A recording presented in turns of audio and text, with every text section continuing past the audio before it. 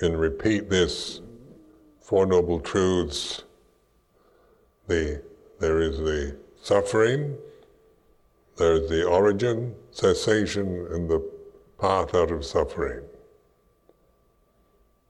The formula is Dukkha, is suffering. Dukkha samudaya is the origin of suffering. Dukkha nirodha, the cessation of suffering. Dukkha nirodha kamini bhatipata is the Eightfold Path, the way out of suffering. 3 aspects to each truth, 12 insights. There's 3 aspects to each of the Four Noble Truths, makes 12 insights. This is the knowledge of an arahant, perfectly enlightened being. So what does an arahant know that the ordinary person doesn't know? He knows there is dukkha. Dukkha should be understood. He knows when dukkha has been fully understood. He knows there is the origin of dukkha due to grasping of desire. He knows that desire should be let go of, and he knows when desire has been let go of. He knows there is cessation of suffering, and he knows that cessation should be fully realized, and he knows when cessation has been fully realized. He knows there is the path out of suffering, the Eightfold Path, and he knows that this path should be developed, and he knows when this path has been fully developed. That's what an arahant knows. Another way of talking is to see things as they are. There's the yatha bhutang jnana dasana, or the Pali word for seeing things as they are, the insight knowledge into things as they are. Now this is to be looking, witnessing, watching. We use such words as the silent watcher, the silent listener.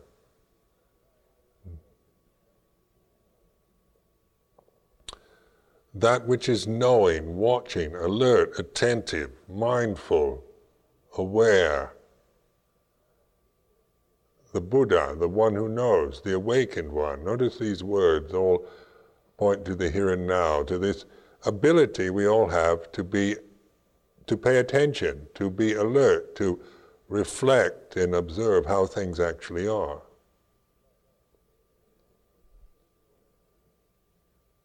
Now if we have a theory of how it should be, like if I said we should all be happy, then we can try to be happy this evening. Tell jokes and dance and sing, have fun, which is forbidden, of course.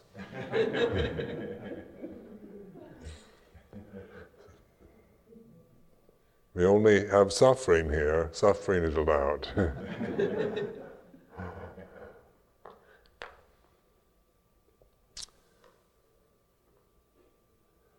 We can now notice the form of should, how things should be, and how much you might use this on yourself or on the world around you. How you should be, how someone else should be, how the world should be, how the United States should be. So this is the ideas from the head. We all know how things should be, and I don't think that I'm making an assumption that isn't true for everyone. We're all quite capable, being fairly intelligent, educated types of people, to have figured out how things should be. Kind of very much a part of our cultural attitude, isn't it?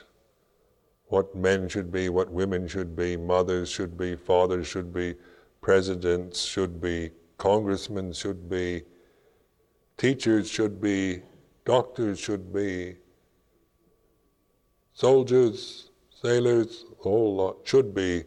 We know how there should be. The should-bes. I can tell you what you should be without even knowing you.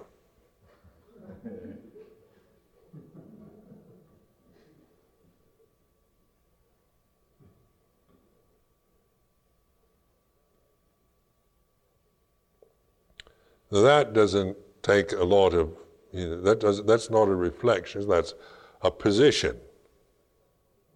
You should be kind and generous, hardworking. You should be mindful and wise. You should be patient. You should be forgiving. You should be courageous and brave. You should be good-natured. You shouldn't get angry. You shouldn't feel jealousy. You should have lots of joy and gladness for other people's happiness. You should feel compassion for the down and out, the underprivileged, the misfortunes of other beings. You should be serene. So this is the shoulds. Then things as they are. How is life as it really is? We can take a position of a negative view. It's each one to himself, survival of the fittest, law of the jungle, look out for number one. I've got mine, Jack. And that's one view.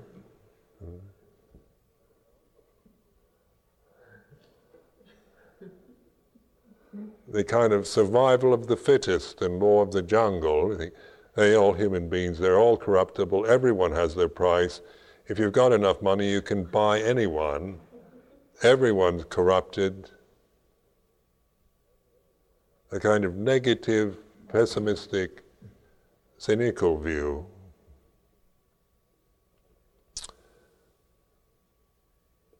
Then the shoulds about, you shouldn't be that way, you shouldn't sell yourself.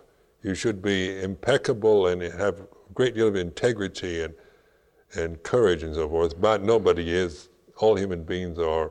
All they do is think of themselves, they're greedy, they're easily corrupted. You might as well just blow the whole world up. Good riddance. Law of the jungle, we could say, well, it is. There's a certain amount of truth to that. If we have to recognize that there is a survival of the fittest law on the animal kingdom. We have to recognize that operates. And if you go deep sea diving, and you see big fish eating little fish, it's not fair, is it? It shouldn't be that way. But they do, and you hear rabbits being attacked by foxes in the forests, and sweet little rabbits and those dreadful foxes, and all kinds of horrible things go on in the jungle, in the woods, natural kind of horrors and cruelty, brutality.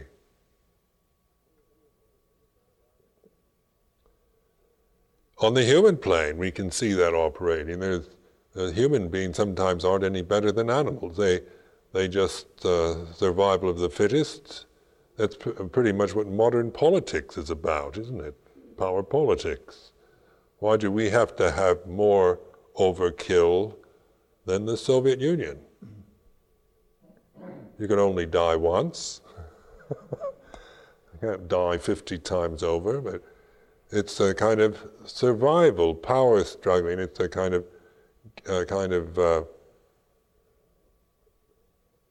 throwback to primitive caveman mentality. survival of the fittest. But say now, as meditators and disciples of the Buddha, we're looking at the way things are, no longer from a negative view or a positive view. We're not trying to say everything is wonderful, there's only love, and God is loving, and everything is wonderful, and we'll be happy, and life has a wonderful meaning to it. Just open your heart and love, love, love. Or, be careful. If you don't look after number one, no one else will see that you've got what you must have, and don't worry about anyone else. Those are the extremes. Now I'm just reciting the extremes, say, in this reflective talk of what one can be caught in either of these positions. The extremes are always a sign of taking a position on some issue, for or against, a positive or negative position. In Dhamma practice, in Zen Buddhism, they often use terms like no fixed position, a person of no fixed position. That used to be rather baffling to me. Think, no fixed position. You wouldn't know what to do. What would you say? What would you think? You're just kind of being blown about by the winds. You can't have no fixed position. You've got to have some opinion, some position to take on life. But the realization of Dhamma, the way things are, we are observing the Anicca, Dukkha, Anatta, the three characteristics of existence. These characteristics are common to all conditioned phenomena, all that exists. Now the word existence needs to be considered. This word actually means that which springs forth or comes forth. So when a Buddhist says God doesn't exist, it doesn't mean we're saying there is no God, is it? We're just saying that's not, God doesn't spring forth.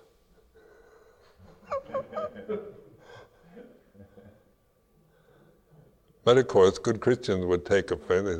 They believe there isn't any God. God doesn't exist. But what exists is what changes, isn't it? Existence is conditions. Existence is what comes into consciousness. Things that exist for us are what we're conscious of. Things that don't exist for us, or we don't have any knowledge or perception of them. It doesn't mean that they don't exist for others. It just means that we haven't experienced. They haven't sprinted forth into our consciousness. So examining existence, or looking at the way things are through these three characteristics, whether it's refined or coarse, gross or subtle, whether it's the body or a mental condition, whether it's feeling or thought, good or bad, the qualities, the quantities, the speed, whether it's a macrocosm or a microcosm, the universal system expanding or contracting, or just the microscopic world, the bacteria, the virus, the atomic world. All things that arise cease, all things begin and end. All conditions, things, conditions, sankharas, these are the words we use for that which exists. So all conditions are impermanent, all conditions are anicca. The body, these human bodies, they are born, they get old, they die. The feelings we have, pleasant or painful, the memories, the perceptions, the thoughts, sensory consciousness, all of that is impermanent, it's anicca. And that's everything that we can possibly conceive of or perceive, isn't it? When you examine these 5 aggregates or 5 khandhas, they're pointing to absolutely everything that we can know or understand, perceive or conceive of. All conditioned phenomena is impermanent. All conditioned phenomena is unsatisfactory. Dukkha. Now dukkha is a characteristic of all conditions, meaning that it has, because it is impermanent and changing, there's nothing in it that one can really find true security or satisfaction with, because if we grasp it at its best, it changes, doesn't it? Like the perfect rose, when it's the most beautiful form, color, and fragrance. And then, of course, it changes, doesn't it? The perfect rose can only exist it's at its peak, it's on its cycle. So when it's at its best, then we say, that's the perfect rose, that's what I want. But if we are betting our life on having that rose forever to make us happy, we'll only feel dissatisfied with it. Not only do we get bored spending the whole day with the perfect rose, but even though it is truly beautiful in its form, in its color, in its fragrance, but also, even if we do manage to concentrate on it and absorb into its beauty for a while, the rose changes and it loses that beautiful form, the beautiful color, fragrance. The petals fall off, it starts rotting. When roses rot, they stink. And then, of course, it's something that we want to throw away, get rid of it. Now that's just a rose. Now apply that to everything else, whatever conditions. There's nothing in the conditioned world that can ever truly satisfy us. There's no person, there's no human being capable of truly satisfying us, fulfilling all our needs, making us happy forever. There's no place that will truly, completely and utterly satisfy us. There's no country, no society, no anything that has the ability to really and truly make us feel truly safe and truly satisfied and content. Just with relationships, isn't it? We tend to make demands, that expectation, the kind of immaturity of expectation, the kind of Prince Charming Cinderella story. Meet the perfect one made in heaven for you, perfect marriage. The glass slipper fits onto her delicate foot, and you know that she's the one that God meant for you. That's supposed to be and live happily ever after. And that's a fairy tale, isn't it? Nobody lives happily ever after. Even if the foot fits, even if the shoe fits.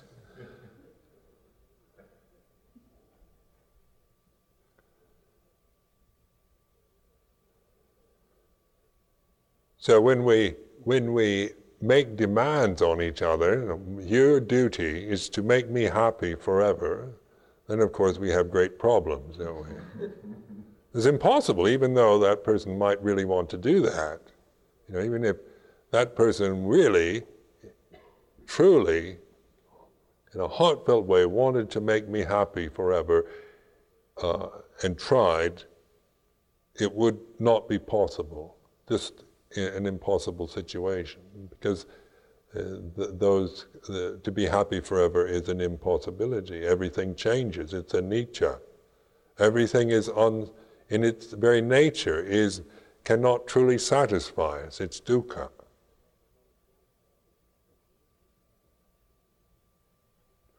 When we do look for utopia on the earth, isn't it? We're always disappointed. When I look at Western Europe, go to a place like Switzerland. Go to Switzerland quite often, and they're a kind of beautiful country, very high standard of living, very beautiful quality of goods, beautiful. Bern is a very beautiful town. The people are very pleasant. Everything, the government's very democratic. Good chocolate, good cheese, good food, very efficient, very clean, ordered. There's nothing wrong, nothing really wrong. The Swiss have managed, in some way or other, to develop a utopian society, but nobody is really very happy in Switzerland.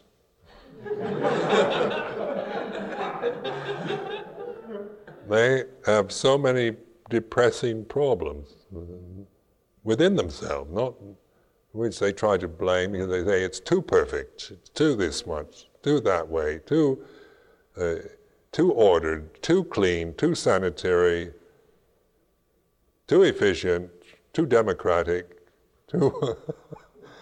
So even when we can arrange our societies with efficient economies, good political systems, and democratic social order, it's not truly satisfying in itself, is it? You can't, and that's not the end of life either. That's not the purpose. That doesn't really give much meaning to our life.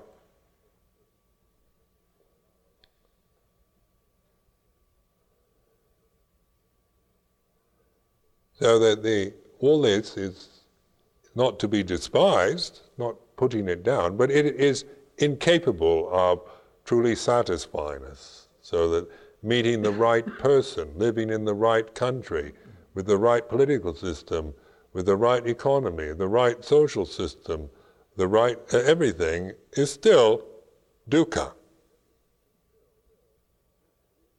The dream house, the car, the clothes, the profession, everything will, even if we get the best of everything that this world can offer, it is still dukkha. It is unsatisfactory. It cannot truly satisfy us.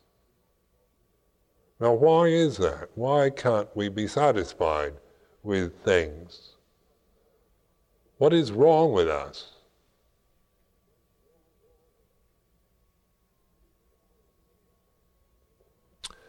And of course, the answer is that this world, this material world, this birth in this form, all this is a transition. It can never be an end in itself. We're going through some kind of transformation. It's a transition. sometimes you see, I went to the alternative centre in Wales, Alternative Technology Centre. And they have, and of course this was about 10 years ago, they had all kind of into windmills, water wheels, solar heating, all the kind of alternative technology systems. And then they had and of course they had utter contempt for kind of modern technology. Very high-minded, very altruistic group of people. They had a poster hanging on the wall, beautifully done, kind of with the Welsh mountains, and it had happy people, just like in the Soviet Union, with water wheels and windmills, solar heating, organic grown vegetables, the whole lot of alternative technology, New Age at its best. And everybody in the kind of cartoon pose, everybody looked happy. The men and women were all smiling. It was a sunny day, which is not a true kind of, not the true nature of Wales.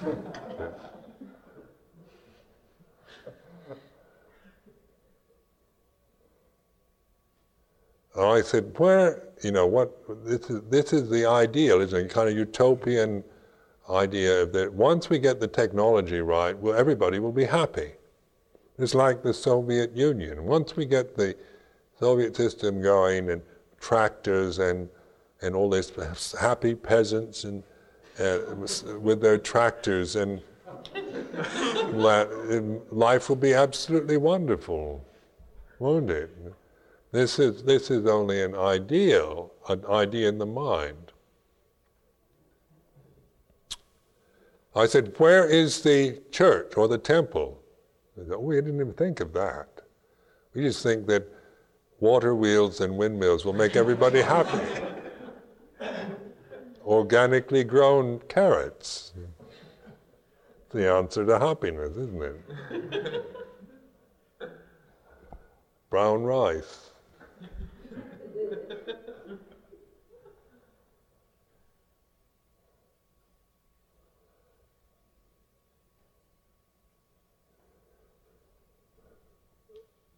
Now, another ironic thing is that sometimes human beings attain true happiness even under the most wretched and miserable conditions.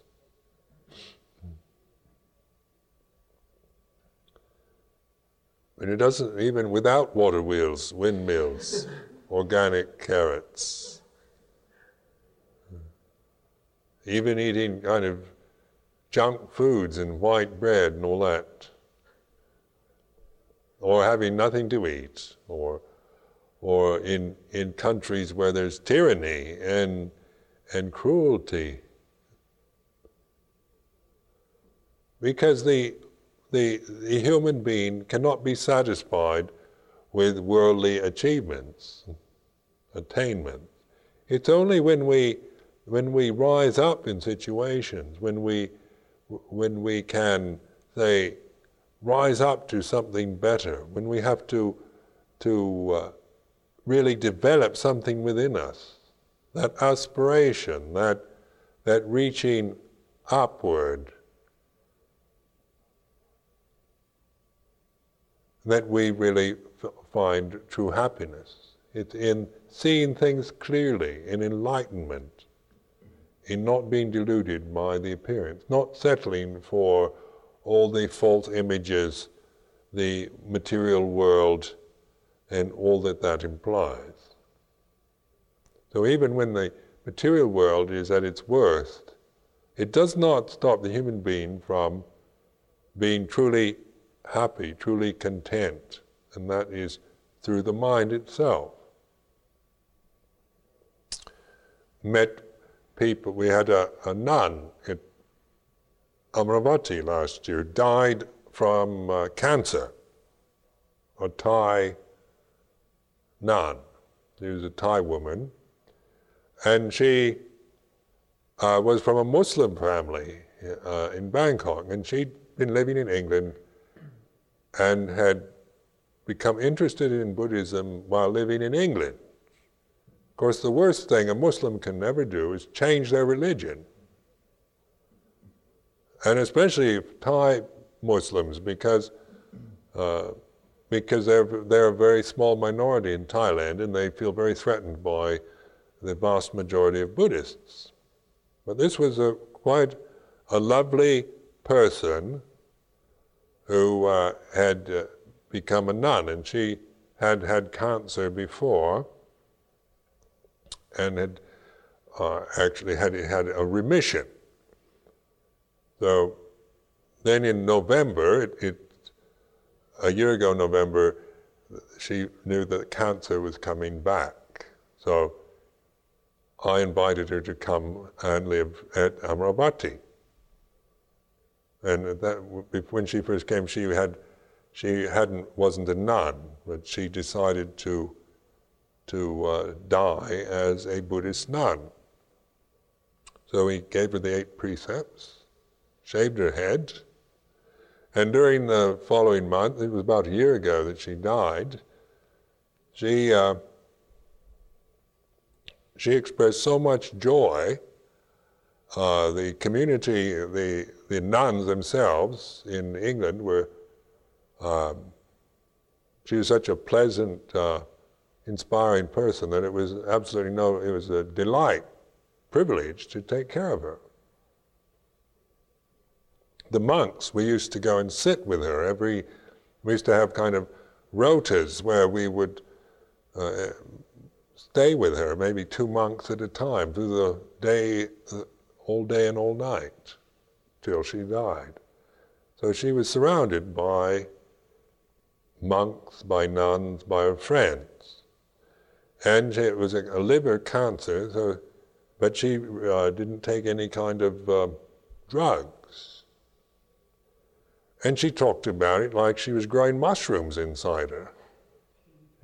You could see the actual kind of deformity growing in her body, and she just kind of cheerfully talked about it. And she got weaker and weaker, but it was such an inspiring situation that her Thai friends used to come out, and they were very upset by this. So they would say, "How is Amina?" I said, "Oh, she's fine." They said, "Oh, she's getting well." He said, "No, she's dying." Because to them, it meant cancer and dying were horrible. There's nothing good about it. But for us, it was a strange turn of events, because what seemed to be a rather depressing, an unpleasant situation turned into to be a very joyful one. And this was quite a revelation to me, because I'd never really experienced someone that I knew very well dying. And so this was actually one of the first ones. So with the pain, and all that goes along with cancer in people's minds, this nun actually seemed to be more and more joyful as time passed, and died a very peaceful death. And the community of monks and nuns, rather than becoming depressed by it, were inspired and uplifted. So just something that, say, is not usually considered in our human value system as something that is inspiring or uplifting, was actually transmuted into that very experience. It's not that we go around, wanting now people to come and die at Amaravati, to get inspired every time. But it was the way that everyone could, she would share her death with other people. the whole thing was wide open. There were no secrets. There was nothing that you couldn't say. You weren't prevented from talking about it. She was quite candid, quite willing to describe what was happening. She'd come to terms with her life. She had been able to forgive people who had harmed her. She had completely straightened out her whole past life in a way so that there was nothing holding her back, no bitterness, no resentment.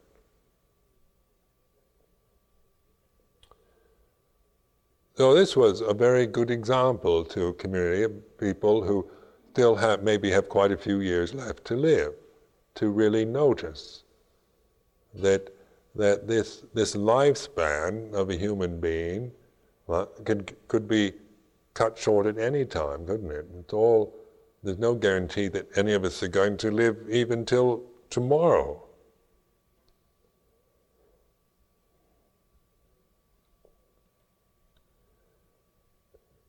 Everything is impermanent.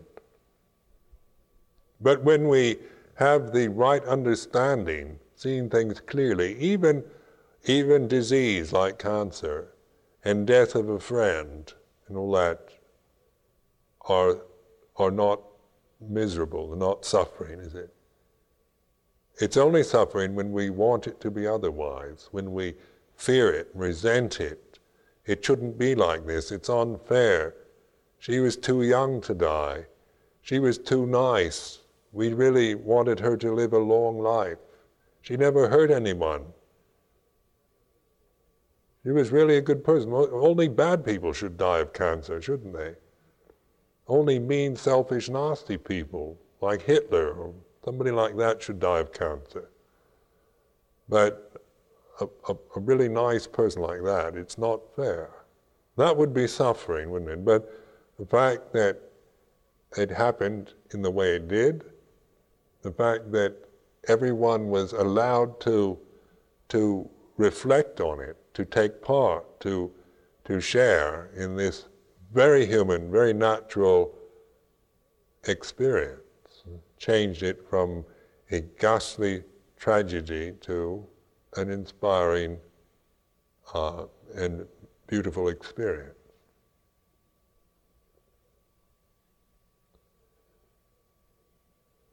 In West Sussex, in Chitters, where Venerable Nando lives, that is a very beautiful part of England.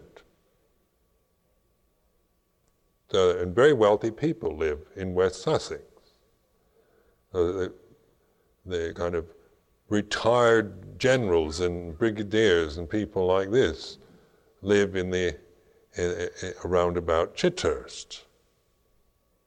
People that like to play polo with Prince Charles and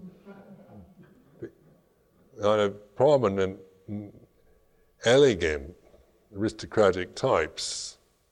And yet we hear nothing but the cries and the wailings and the misery of so many of these people who have all the advantages. Thoroughbred horses, pedigreed dogs, Rolls Royce, the whole lot. And yet so much misery seems to abide within their minds. Why is it? When they have all the privileges, all the best that the world has to offer, and yet alcoholism is very common, suicide, breakdowns, neurotic breakdowns, drug addictions, just horror stories, some of it. And yet they have Britain's a very nice country to live in. They've got the best, living in a lovely part of Britain, and yet their lives are utter hell realms of fear, guilt, self-hatred, bitterness and resentment. So this is to contemplate and reflect on is this life we live as a human being, what is it really for? How to live it so that we are getting the priorities right and clear. The materialist view is that we should be able to have the rights and privileges and education and opportunities and so forth. Have everything we want. But even when we do, it is unsatisfactory, it's dukkha. If we don't, it's dukkha. So dukkha is the characteristic common to it is the way of all conditioned phenomena, so that the actual death or disease of somebody, if seen no longer from the viewpoint of me and mine, from self, then that is no longer dukkha for us. It's just the way things are. It's Dhamma. When we allow Dhamma to teach us, then we find tremendous inspiration and peace and fulfillment and joy in our lives, in whatever level or way that happens to be. So this view of self-view, is a illusion that we are so attached to, so blinded by. And the third characteristic then is anatta, or no self. So the three characteristics of existence, of all that exists, all conditioned phenomena, is anicca, dukkha, anatta. Anatta is very difficult, I think, for Western people to understand, because we tend to look at it as a kind of doctrinal decree. There is absolutely no self at all. Buddhists believe that there is no self, there's no soul, no God, nothing. If you go to Sri Lanka, oftentimes Sri Lankan monks like to say that. We believe in that there's no soul. Not like those Christians who believe in souls and gods, and we're too intelligent for that. We're rational, realistic. We believe that there's no soul. They say the word soul in certain Buddhist circles, they look at you with really contempt. Soul? We don't believe in soul. We say God. Buddhists don't have any God. So a kind of blind attachment to Buddhism also is dukkha.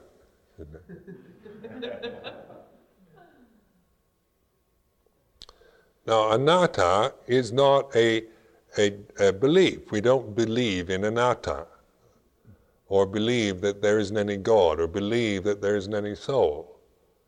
Whether you believe there is or believe there isn't, that's not the point, is it? Believe what you like, but belief is a condition of the mind, isn't it? Our ability to believe in things is a condition that goes through the mind. One can believe in anything. You can believe there's one God, you can believe there's two gods, you can believe there's 3 gods, 4 gods, 100 gods, 1,000,000 gods, no God. You can believe God is a man, you can believe God is a woman, you can believe God is white or black, purple, if you want, purple gods. Anything is possible. Belief is a condition of the mind. Some are intelligent beliefs maybe, or stupid beliefs, but just pointing to the fact that belief, whether it's a good belief or a bad belief, intelligent or stupid, is a condition of the mind. A belief can only be anicca, dukkha, anatta. So this isn't to say that there isn't any God, is there? Or that there's no soul, or there's no self. But it is a way of really looking at the way things are, that our ability to believe is a condition. It's not something to be attached to. And yet, it's through attachment to beliefs that we do the most horrendous, cruel, stupid, and horrible things to each other. If we believe that God is on our side, then that gives us the right to kill off everyone who God says isn't on our side. How many horrible things have been done in the name of God, who favors one group over another? Remember in the South, years ago, in the 50s, the whites used to say, God created the races separate. He doesn't want black people to go into white Christian churches. God doesn't want that, so we don't allow it. Well, that's a belief, isn't it? We believe that God created the races separate. The black people, they're all right, there's nothing against them whatsoever. They're just as good as anyone else, except that they should stay among themselves because that's what God wants. So God can be anything what we believe, isn't it? God can be magnanimous, all-loving, egalitarian, or God can be narrow-minded,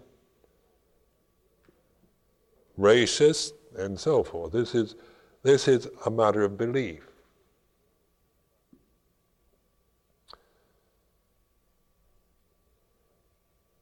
Now,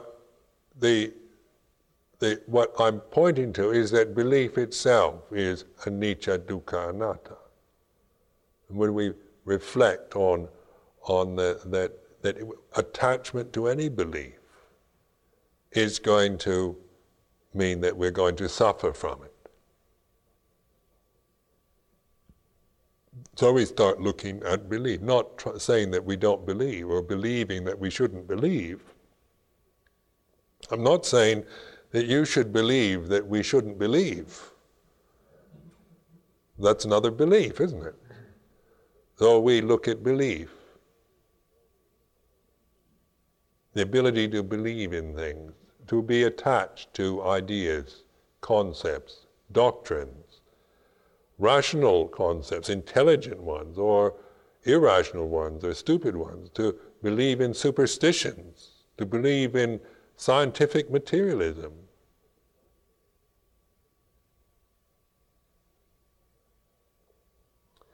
Anatta then is not a belief, but it's like a tool. It's something to take and to reflect on. What do we mean by anatta? If we're Buddhists, do we have to believe that there's no self? Or is it something to use, to examine experience with? And this is how to use anatta in meditation. Not going around trying to brainwash yourself, convince yourself that you don't exist. That's not it. Or that there's no self. And everything you're trying to convince yourself that that's the way it is. It's not brainwashing or conditioning, but it's taking this suggestion, this word, no self or anatta, and contemplating what does that mean in regard to the body, in regard to the feelings we have, in regard to the memories, perceptions we have, in regard to thoughts and consciousness. So it's a way of, say, contemplating, reflecting on something. Is this really mine? Is this body, this human body, is it really me? Is this all I am, is this human body? So we ask ourselves, I'm a Buddhist, so I believe the body's not mine. That's not it. That's not good enough. That's not the the point of the Buddhist teaching. It's to ask yourself, is it really mine? Is this all I am? Is this human body here? And so then you examine it. What does it do? If it were really mine, if it's really me in a kind of permanent way, then it would be, I'd be able to have more control over it, wouldn't I? I'd say, don't get old. But it still gets old. No matter how many orders I give to it, it's still getting old. I've said to it, don't get sick many times, but it still does.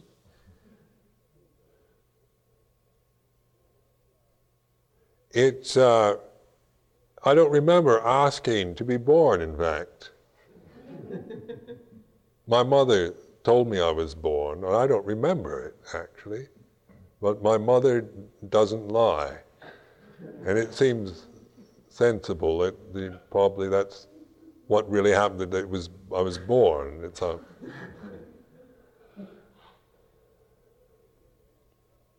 But there is now, say, this ability to reflect on the body. I can see it. I can observe it.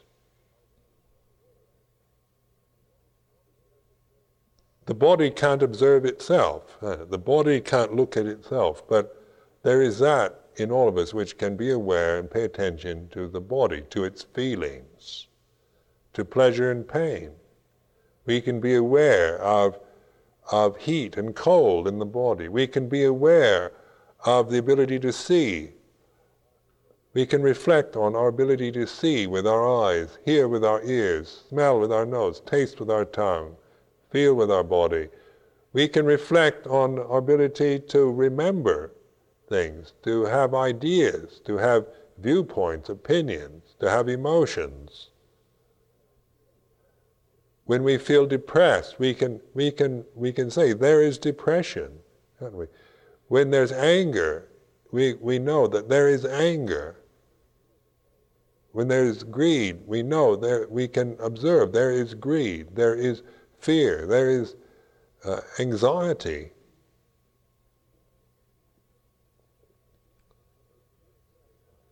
In this way, by observing that all these conditions arise and cease, begin and end, the body, having been born, gets old and dies. We know that will happen. Right now we're involved with life, aren't we? With a live body. So this is what we examine, the way things are now. Don't speculate about what happens to you when your body dies, because that hasn't happened yet. People ask me, they say, do you believe in reincarnation? What happens when you die? What happens when human beings die? What do you believe? Do they get reborn as something else, or reincarnated into... Can you be reincarnated in something lower, like, if we die, can we be reincarnated as a toad?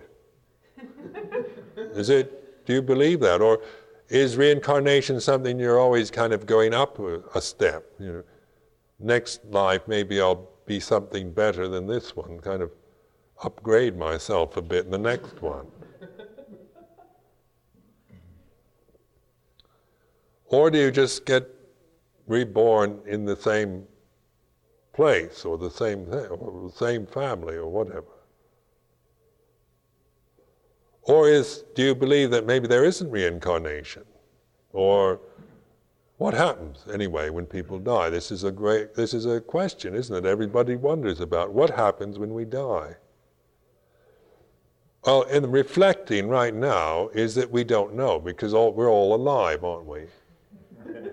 This is impossible for any of us to know, because right now the bodies are alive. When the bodies die, then we know what happens to them, what happens. So that the reflection of the Buddha is on the way things are now. We're not asked to speculate or believe. We're not asked to believe in reincarnation either. That's something that you get reborn into some other form when we die. All we're doing is we're examining existence as it is. So this reflection now is on the very existence of having a human body that is breathing at this time, that is able to think and feel and remember in the way it does now. And by reflecting on it more and more, examining, investigating it, we begin to see that there's nothing in it that one can really say is a permanent, immortal self or soul. That thoughts come and go according to conditions, feelings. All these are quite empty of a person. They're not really ours. The memories we have are not really a soul or a self. They're conditions. They're Anicca, Dukkha, Anatta. Now, I'm not asking you to believe this, but just a way of reflecting on yourself, on your own body, your own existence.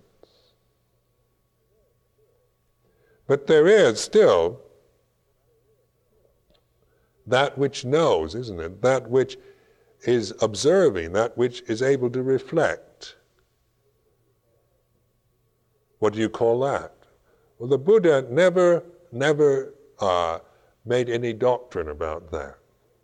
We don't call it the big self or the little self, or oftentimes in Hinduism they like to call it there's the true self or the big self, then all these little selves are the kind of egotistical attachments. Then I can tell about Buddhism they don't do that. Because the whole purpose is to not name it, but to be more and more that which is aware, alert, awake, that which is Buddha, seeing things as they are. Who is that? What is it? And every name you give isn't quite adequate, is it? You can't say it's what my true nature is, because suddenly that in itself seems a pointless thing to say. So that we give up any desire, we let go of any desire to find ourselves, to name ourselves. So we just be awake, be aware, be wise. Let things take their natural course. Observe the way things actually are. Investigate.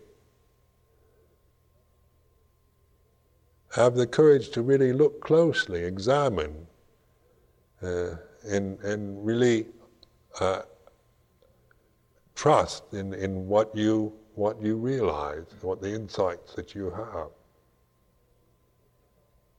So Anicca, Dukkha, Anatta are the three characteristics that are common to conditioned phenomena.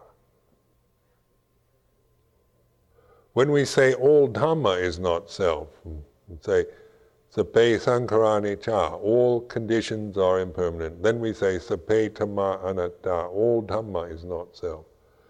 When we get past our attachment to sankhara or conditions as self, the personality view disappears. What they call sakkaya ditthi. Personality view is seen through. This is in order to really see the path or stream entry. We have to really challenge this and let go of this sakkaya ditthi, the I am, I should, I shouldn't, I want, I like, I don't like. All the I ams. Now, one listens to that, or you can hear this kind of inner cry sometimes. When the first few years of my monastic life, there used to be something kind of crying inside me. I want to live. I want to be happy. Ah. And it would sound very kind of, it could be very overwhelming sometimes, or very pathetic.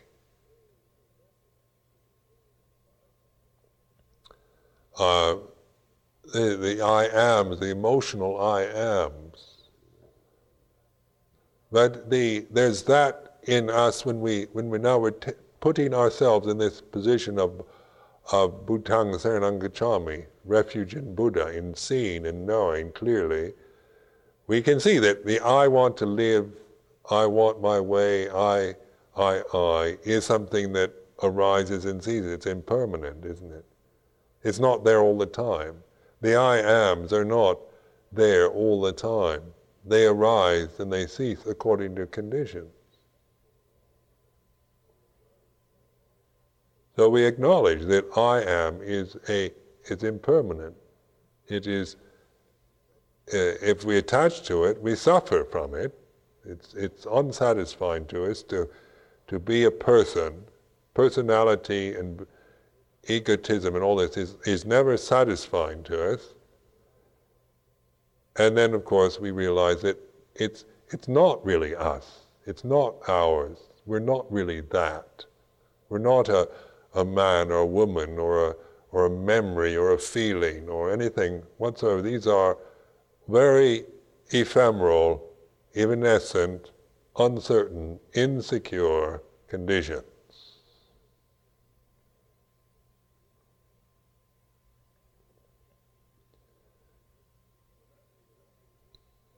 So that leaves us just being the one who knows, isn't it? Just being awake, aware, alert. Doesn't have to have a name. We give up trying to name it.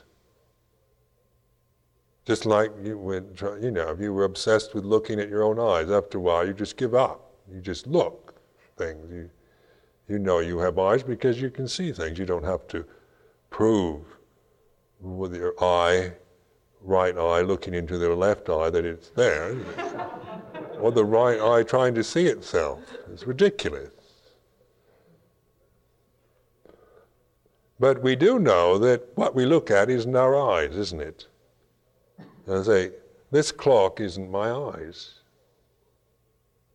Why? It's obvious, isn't it? It's not. So that we don't need to have, our eyes don't need to see themselves. Just like we don't need to know our name. We don't need to have a name or a doctrine about a soul or a belief in a God or anything else. These things are not necessary if we take ourselves to that very position, that very center of being the knowing, of seeing things as they are. Then we don't need all kinds of structures and beliefs and ideas and theories. There is the knowing, there is seeing clearly, perfect seeing. Now, Sakkaya Ditthi, then, really ask yourself about all the I ams. One way that I used to do this, just to entertain myself sometimes, I found this quite interesting thing to do. I'd start listening to all the I ams of my life. I'd start listening to the I ams in the things that I don't like, the painful, unpleasant I ams, the ones that you'd love to see as anatta anyway.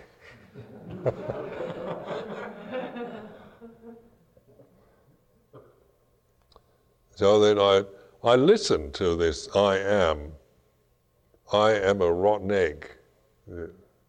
Painful, yes, but It's something that arises and ceases in the mind. I should be. I shouldn't be. I, what is that? What I think. Notice that when we have strong opinions, if you want to know what I feel about it, and I believe, I have my own beliefs about that, and I know, and I, so that this I am, we examine, not just take a belief that there's no I am, but it's to be examined, investigated. When there's no I am left, what's left? There's still knowing, isn't there? And it has no position to take. It's not taking sides with the angels or the devils or anything else. It's just clear. It's balanced. It's strong. It's bright.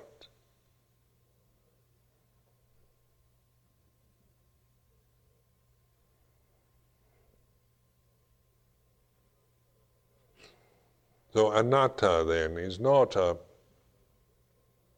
dismissal of self, but it is a thorough examination of self-thoughts, of selfish views, of personality. It's not a rejection of being a person, or dismissal of anything, or a suppression.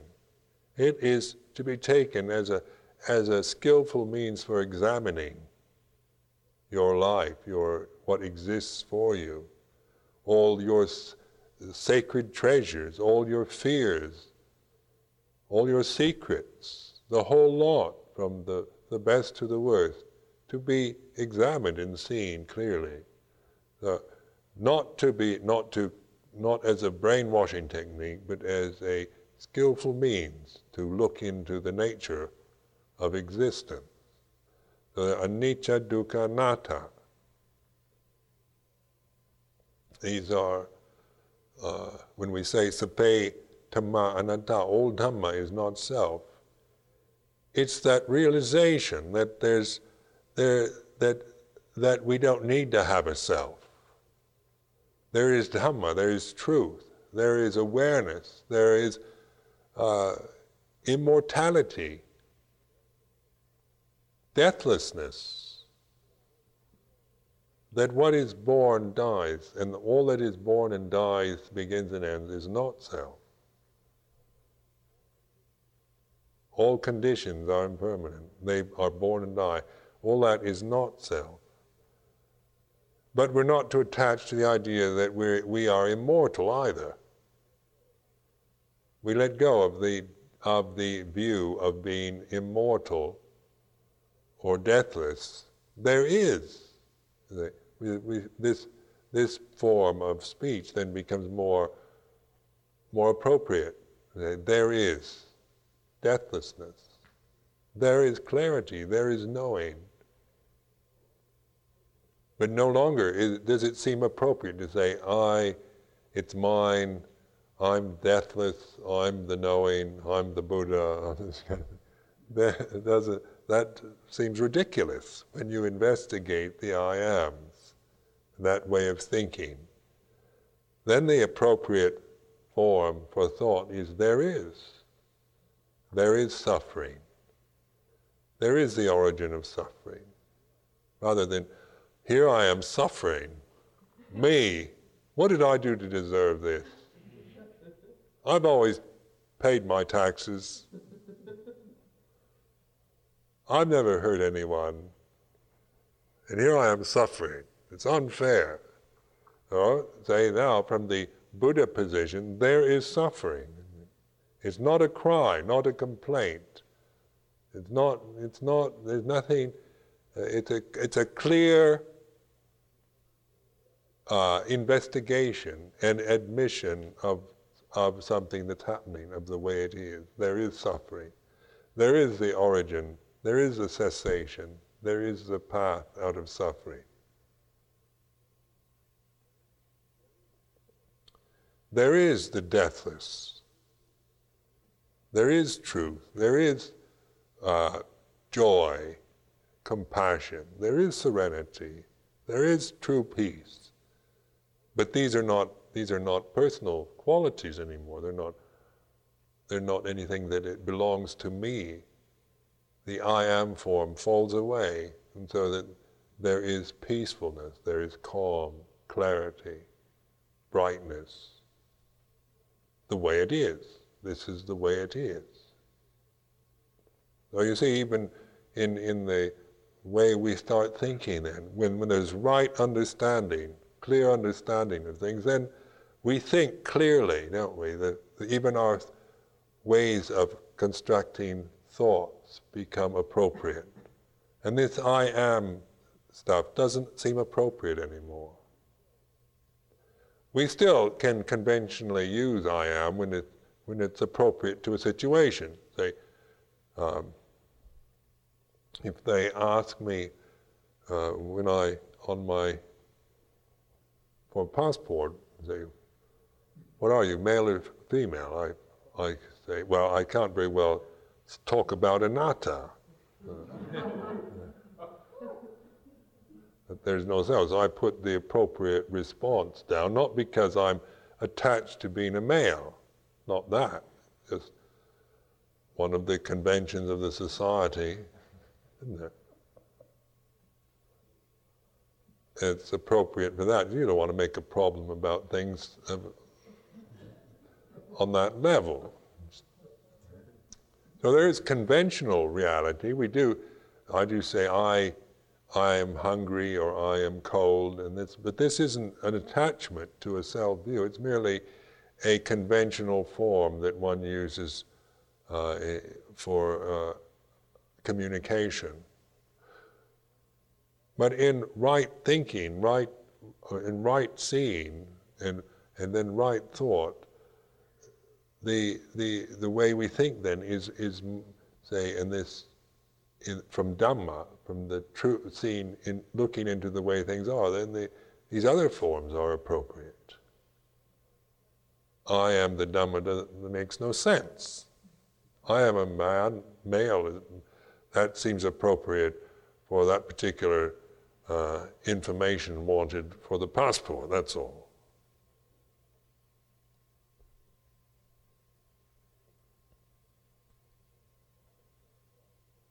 What would they do? Like, I have transcended sex.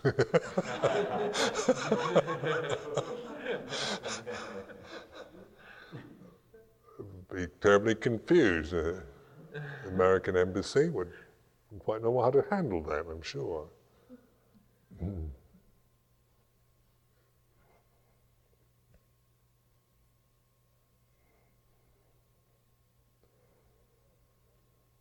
So now I'll leave you with a reflection on Anatta. And if you'll take a short break, then we can continue our sitting.